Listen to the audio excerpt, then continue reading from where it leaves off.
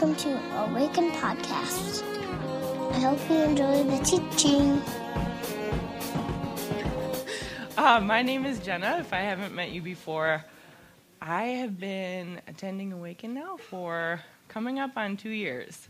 I have recently become like a more official part of the church, and then I get to help with the student ministries here.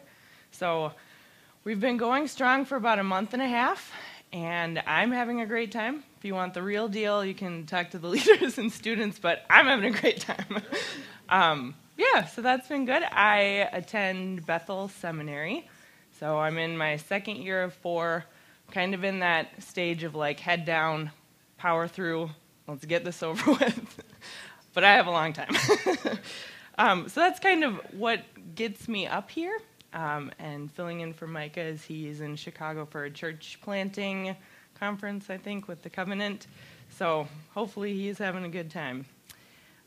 We are continuing in 2 Corinthians today. So I don't know, this has probably been the longest time we've been in one book from the time that I've been here, which I love because slow and steady wins the race, you guys. So if you have your Bibles, go ahead and open that to 2:12 through 17, and stand if you are able to hear the Word of God. Now when I went to Troas to preach the gospel of Christ and found that the Lord had opened a door for me, I still had no peace of mind because I did not find my brother Titus there. So I said goodbye to them and went on to Macedonia. But thanks be to God, who always leads us as captives in Christ's triumphal procession and uses us to spread the aroma of the knowledge of him everywhere. For we are to God the pleasing aroma of Christ among those who are being saved and those who are perishing. To the one, we are an aroma that brings death. To the other, an aroma that brings life. And who is equal to such a task? Unlike so many, we do not peddle the word of God for profit. On the contrary, in Christ we speak before God with sincerity, as those sent from God. Let's pray. Lord, I acknowledge that all of us bring something in the room today. And I ask that you would speak to that. Whether that is a happy thing, a thing of anticipation, or something heavy and shameful. Lord, we trust that you are a God that honors those broken things in us and loves those broken things in us. And I ask that your presence would be heavy in this place this morning. In your name we pray. Amen. You can be seated. So like I said, we've been here since January, and in order to kind of get the full weight of these words in this passage, it's important to kind of look at where we've been so we know where we're going. So for some, this might be a review. For some, this is brand new. What we know about 2 Corinthians is that a lot of what we've been talking about up until now is Paul's relational struggles with the Corinthians. We know that his initial visit to the Corinthians did not go very well. There was some bad things that kind of came out of it. His leadership has been questioned. His apostleship has been questioned. We know that he was a no-show for a second intended visit, and that was kind of like adding fuel to the fire. Like, it went bad the first time, and now you're a flake. Thanks. We know the reason why he didn't show up. In chapter 2, it says he didn't come to spare them. He didn't come because he didn't want his presence to grieve them. And he loves them. So he wrote a letter instead. And we know that there are 4 letters that have been written to the Corinthians by Paul. At least that's what we think. We have 2 of them, 1st and 2nd Corinthians in the scriptures, and the other 2 we don't have. And one of these letters is called the letter of tears. Now, we don't have that letter, but if in 2 Corinthians later in this book, Paul is like addressing incest in the community. I can only imagine what the letter of tears contains. And so that kind of brings us to where we are now, at a transition point in the letter. And these first two verses, I don't know if you remember, Paul is essentially saying, okay, that time when I was supposed to visit you, this is what I was actually doing. I went to Troas because God opened a door for the gospel, which is essentially to say, people are responding to the gospel. They're being receptive to the gospel. It's going well. But he couldn't find his brother Titus. He had no peace of mind, so he left. Pretty straightforward. But there are some things here that we need to look at. Titus was the one who delivered the letter of tears to the Corinthians. So not only is he delivering the news and this potential confrontation, Paul seeing Titus again is essentially Titus saying how it went. Like, this is how you were received in this community. So yeah, that probably would warrant no peace of mind. I don't know about you, but when I have conflict and unresolved conflict, there's nothing that makes me more obsessive than knowing how my words hit someone. The other thing to mention is just in regards to Paul's journey to Macedonia. One of the main themes of 2 Corinthians is Paul's suffering as an apostle. Like I mentioned earlier, his apostleship is questioned, his leadership is questioned, and this particular journey was marked with hardship. Earlier in chapter 1, Paul says that him and the people that he's with, they felt like they were facing a sentence of death. Those are some pretty heavy words, that your suffering brings you to a place of death. He's getting hit pretty hard. And I don't know about you, but I know that if I feel this, I'm probably not alone. But sometimes when I open this book and I read about Paul's hardships, I don't really connect with it because I'm not an apostle. I didn't live his life. I didn't live his story. I work in a call center. I go to school. I have a pretty good life. I've had some hard things, but I don't know what Paul's talking about. My mind has been changing lately about that. Here's the deal. Pain is pain. Anxiety feels like anxiety. Despair feels like despair. And so whether you have a high tolerance for these struggles or you are particularly sensitive and can't take a whole lot, which isn't anything bad, it just, we face different circumstances. We make different decisions that bring us there. So my point is, when I read that Paul has no peace of mind, I know what that feels like. And I know what it means to leave something good because I don't have peace of mind. And so all of that to say, in these two little verses that are really just details, I think we can find ourselves there. And it's important because of where we go next. I don't know if you felt when I was reading a drastic transition. All of a sudden Paul is saying, but thanks be to God. And you are not alone in feeling that. Scholars call this the Great Digression. And it's 2:14 to 7:4. People have questioned whether or not this is actually part of the original letter. Some have said that this is a letter in itself. But I don't think we need to go there. Because I think Paul does this all the time. Where he will be saying in some letter, I was hanging out with these people and it was going really well, but love. I'm not there with you, but I will go there with you, Paul. I don't get it. And I think there's something here. I think what Paul is doing is he's interpreting his hardship. And I think that is a human tendency, that is like a knee-jerk reaction for all of us, especially in light of suffering, especially if you are a follower of Jesus, Because the reality is that if you believe in a God that is inherently good and there is no evil in this God and bad things are happening, like how do you reconcile those things? And where I don't think Paul is at the place of questioning God, I think what he's doing is saying, here are these circumstances. Here's this tension between you and me, Corinthians, but God. But God. I went to a church that said you could preach entire sermons on those two words. But God. It's as if he's saying, come up here from a different vantage point. What is this in the eyes of God?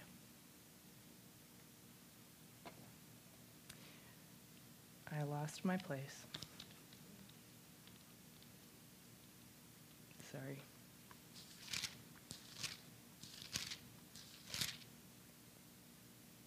But thanks be to God, who always leads us as captives in Christ's triumphal procession and uses us to spread the aroma of the knowledge of him everywhere.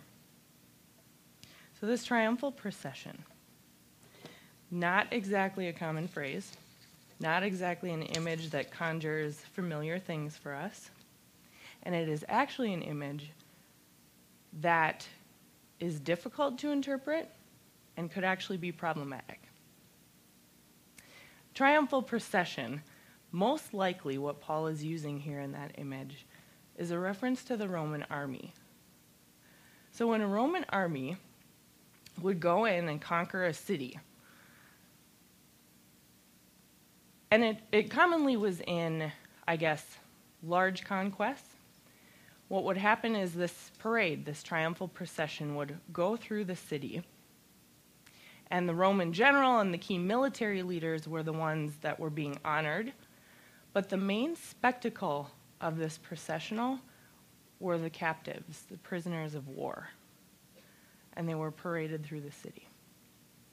Now there are kind of a couple ways that we can choose to look at this, and this is a very common interpretation, Christ is the victor. So Paul using this image, like Christ has defeated sin and death, he's over it, and we, the captives in his procession, are on display for the world to see. Okay? That works. But if we look at this image and kind of chase after all of the implications here, the captives were in the most shameful position you could be in. You were being publicly ridiculed and humiliated, and you were being led to your death. The captives were the key military leaders in the conquered city, and they were being led to their death. Not only that, you are likening God to a Roman general. And when somebody hears the Roman general, oppressor, tyrant. So for some, this image is problematic, because that's what you just said about Jesus. Usually, people who go with the former interpretation say, Paul didn't really mean it to the full extent. And you guys, how do you know that? What if Paul does mean it, with all of its implications? Why not go there? I've had to sit in this for a long time in preparation for today. And it's not a problem for me anymore. And here's why. Jesus. Sunday school answer, Jesus. I look at John 8.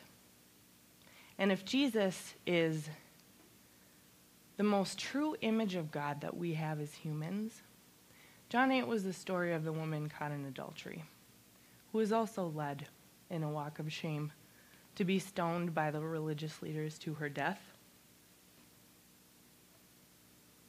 Jesus protects her. Jesus shields her from her oppressors, the religious leaders, and says, "He who is without sin, you cast the first stone." And one by one, they walked away. And she was left alone with a gentle and good God. This same Jesus walked willingly and peacefully into a shameful death. At Awaken, I think it's safe to say that we strongly affirm that Jesus is a God of participation. This is not a God who desires cheering solely. He wants us to step in. He wants us to be transformed by the process, to lean into our death and our suffering so that he might be alive in that. And death in Christ is different. It is not death for death's sake. It is not death for something or someone to end. It is death so that life may happen. So that there's room for new things to be renewed and restored. Death is often the starting point of something new. So I don't think it is a stretch of the imagination that Paul really did mean that image in its fullness. But in Christ's procession, we are being led to life through death. Oftentimes, as they would make their way through the city, incense and perfume would be burned. And as this processional would make its way through, this fragrance would linger in the air. And the text says that to God, we, the captives, are the aroma of Christ. In Christ, covered in Christ, sealed in Christ, we smell like Christ to God. And that is no small thing. That as we hold these burdens and suffering, regardless of what brought us there, whether it was us that walked in or whether it was something that happened, we smell good. And to those around us, it could be either. When I was in college, I was a hot mess. Hot mess. Every day was hard. And without getting into too many details about that suffering, I, like Paul, was near death. It was a combination of everything right. It was a right combination of everything wrong. It was awful. I'm an anxiety person. I suck at transition. That's my mom. Just laughing because she knows it's very true. And I was in college. And I went to school in Chicago, away from home. Awful things happened, and I didn't have the strength to handle it. And I had a friend who was suffering more than me. The only thing I got involved in college was homeless ministries. And I laugh because in college, like, the stereotype of college is that this is like the social life all the time. Built-in friends. And I got involved in one thing, very reluctantly. And the only reason I did is because I know that God told me to. And I say those words very carefully because about 9 out of 10 times when I feel like God is telling me something, I don't actually know, like, this could be me making it up, but I'll do it. But 1 in 10 times, there is no hesitation. I know God is shoving me into this. And I fought tooth and nail because that's how I am. So I went one night, and I introduced myself to the leader, which was a big deal. Like, part of this struggle is I had horrible social anxiety. And I introduced myself, and she shook my hand, and I said, "Hey, I'm Jenna. I haven't met you yet." And she said, "Oh," and walked away from me. And I shut down. I am like, no, I'm not dealing with this. I do not have the capacity to be vulnerable and to put myself out there and be rejected. It's not going to happen, so yeah, you told me to do this thing, God. No. And the nagging wouldn't stop. So then I told God to leave me alone, on the condition that every Friday for the rest of my college career I would go. Just not yet. So January 15th was my first day back from break. I had a panic attack before. But I went. And I stepped out of that van, and this man came running towards me and hugged me and said, "I'm so glad you're here." And the relief that I felt, because I had a conversation and I didn't have to do the awkward linger, it was unparalleled. And I learned about this man. His name was John. I remember in one part of the conversation, John said, "Pray for John the alcoholic." And it was like, instinctually, I said, "John, what's your last name?" "Miller." "John Miller." "Yeah, we'll pray for John Miller." And his eyes changed. And it occurred to me that maybe he had never thought of himself as anything but his addiction. And as this conversation continued, he shared things with me, and yes, his addiction brought him to the streets. It ruined his life. He shared with me his utter despair. And although I didn't know, I don't know what that's like, I heard myself in it, in that despair. And he kept saying, "Jenna, you don't get it. You don't get it. You're a college student. You have the world at your fingertips." And after about the fourth time, I said, "John, you know what? I do. I do get it. Because here's the deal. I don't want to get up in the morning. It's hard for me to do that. I don't know if God wants me. I don't know if God loves me. I don't know how to do life." And his eyes changed again. Because he got it. And then he trusted me. He had committed his life to Christ, recommitted, 14 days earlier with the new year. And he was serious about it. And he needed it.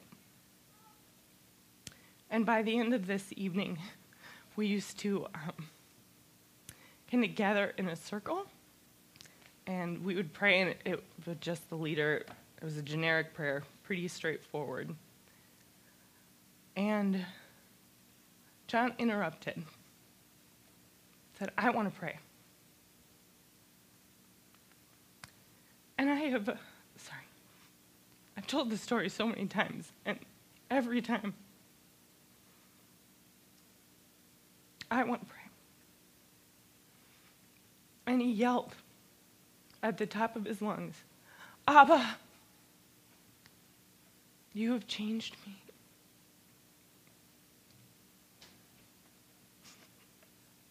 And I never saw him again.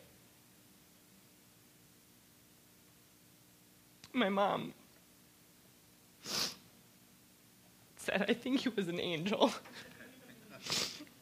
Maybe he was. I can't see my notes anymore. People told me to be careful. They didn't trust my involvement with these people. They were worried about me. But they didn't get that I needed it. It smelled like death to them.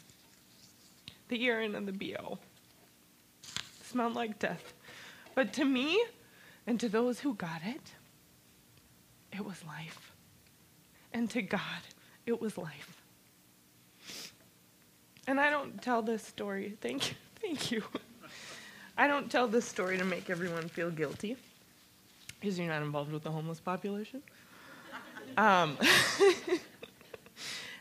that's a pretty story. I mean, not necessarily, but it's one of those mountaintop stories that we like to share from the top. I mention this to say that there is life and death all around us. It is in your workplace. And if you are working with mentally ill or abuse victims, places where death lingers very obviously, it's there. But I would also say if you're in corporate America, it's there too. And it's in our families, and it's in our family business that has more dysfunction than profit. Mom. It's in our neighborhoods, and we are around it. And we are the aroma. Who is equal to such a task? Paul says. We are. What a crazy thing that we are invited into this, and that our suffering is not for nothing. We are in the season of Lent, a time in the Christian calendar marked with death, a time of refrain and abstinence, preparing ourselves for life. And so if everything I said feels abstract and you don't know what to do with it, there's your starting point. What is that thing? So what we'll do here is invite Ben and the band to come back up. And I want you to just sit and listen to the words of these songs as they fall over you. I want you to hold your suffering and what you bring in the room today. And it can be good. Like, it doesn't always have to be sad. And I want you to be present to what God is bringing to you. Thank you.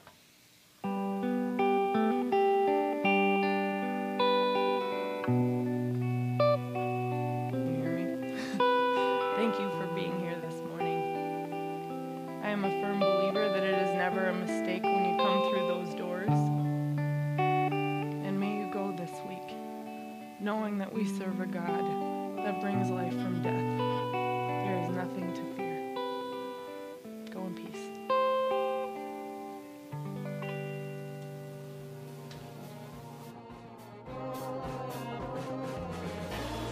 Find us online at www.awakencommunity.com or on Facebook at www.facebook.com/awakencommunity or on Twitter at Awaken Community.